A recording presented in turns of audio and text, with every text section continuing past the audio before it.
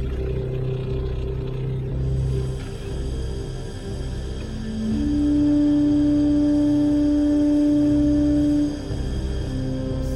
se sentir entendu par la vie. En apparence, Jeanne est immobile. Pourtant tout vibre en elle. Elle danse intérieurement. Plus exactement, la gratitude d'être entendue danse en son intériorité.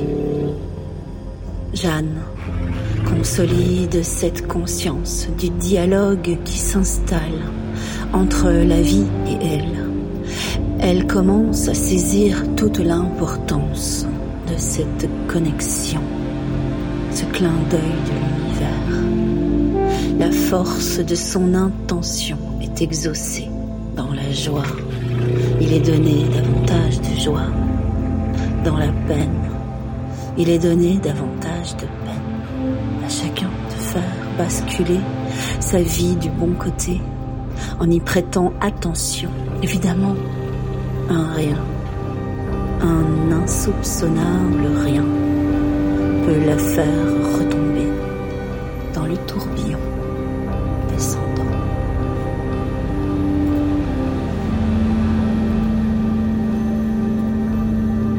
Ce qui nous semble être le trépas est le retour à la source, et ce que nous appelons vie est la pénétration dans la matière, l'enfermement. La difficulté réside dans l'idée de séparation.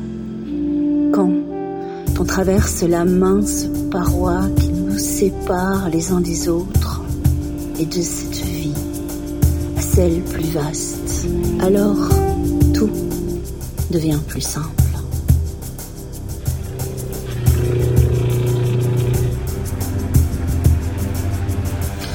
En posant dans sa vie cet acte, elle rebobine le fil de son histoire jusqu'au moment précédent, celui où elle a été blessée, nourrissant ainsi sa véritable identité. De cette manière, elle inverse le processus de destruction en processus de croissance et transforme sa noirceur en une innocence recouvrée.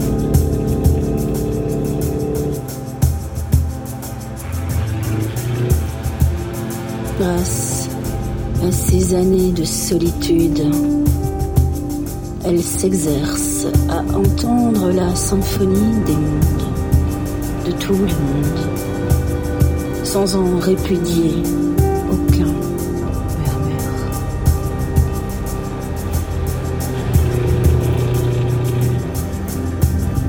Il arrive qu'au fond du trou, en soi, frappé par la grâce,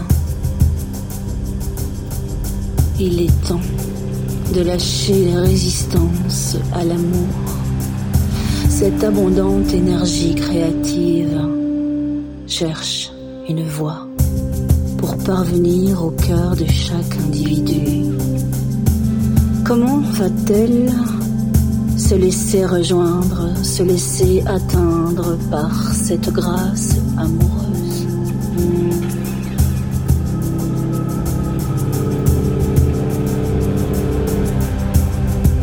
La plus puissante des magies est la gratitude que l'on peut ressentir pour la vie au plus profond du réel, c'est-à-dire en soi. Respire.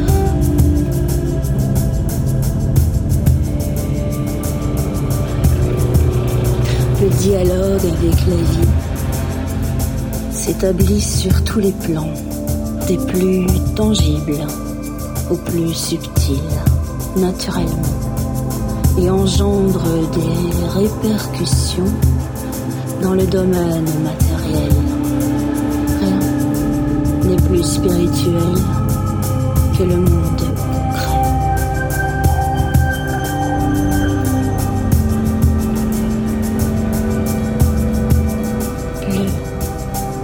Le point d'embûche, armée de sa foi et de son courage. Elle tente de s'approcher des portes de l'amour, car même si elle se heurte aux parts éclatées d'elle-même, cette épopée la rapproche de son essence.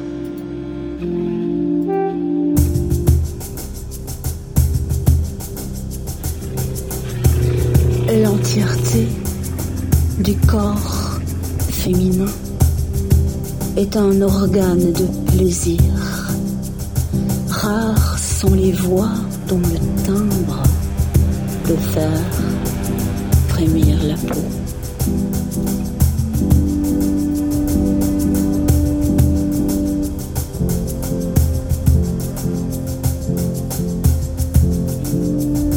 Jeanne cherche à se dépouiller de tout, ce qui fait de sa vie un mensonge.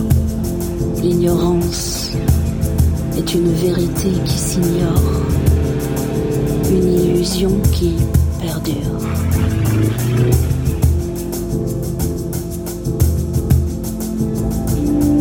L'indifférence ouvre la porte à toutes les offenses. Par le souffle, il est possible d'inviter le rêve, non pas uniquement dans la tête, mais dans tout le corps, jusqu'à ressentir des vagues jouissives et vibratoires. Respire. Qui était là à ses côtés, sur les rives de tout ce qui en elle se brisait, qui l'observait dans un grand silence. Sa propre conscience, articulation éternelle entre le corps d'ici-bas et le monde d'en haut. Sa propre âme, se mêlant tantôt aux arbres, aux étoiles, tantôt aux algues vertes de la laisse. Jeanne converse avec l'âme du monde. C'est pourquoi les pierres, les plantes, les animaux, les esprits, jusqu'à celui des étoiles, lui sont si familiers. Souvent, il n'y a pas de mots, il y a le silence qui la consume, qui lèche sa mémoire, et sa mémoire se ravive comme une braise.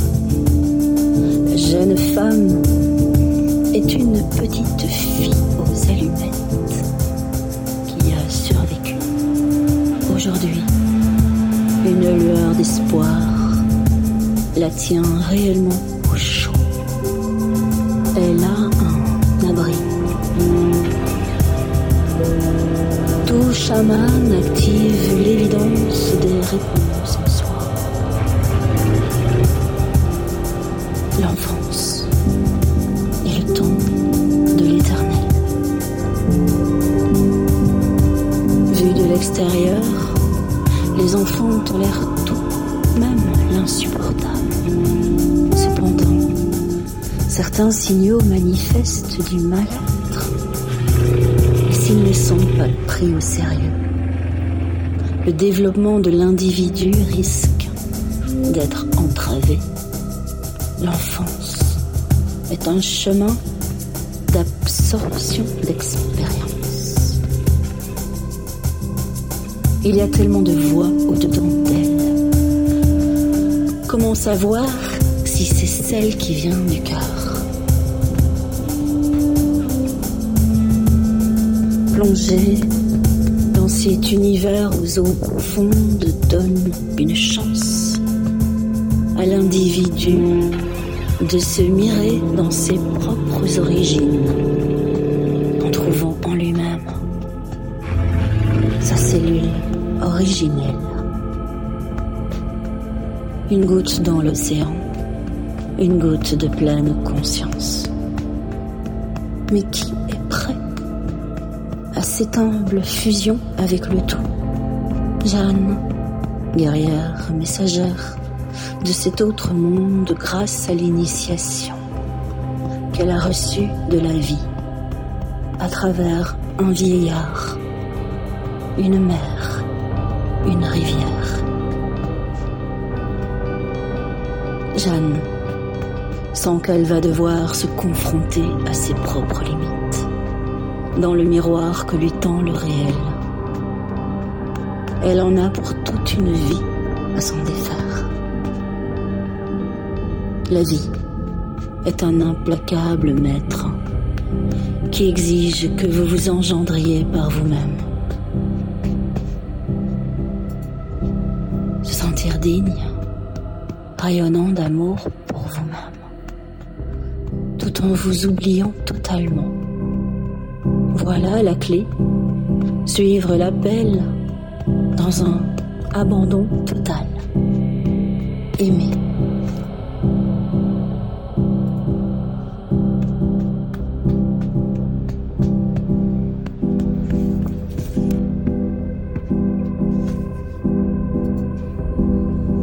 Elle se demande en fermant les yeux comment font les aveugles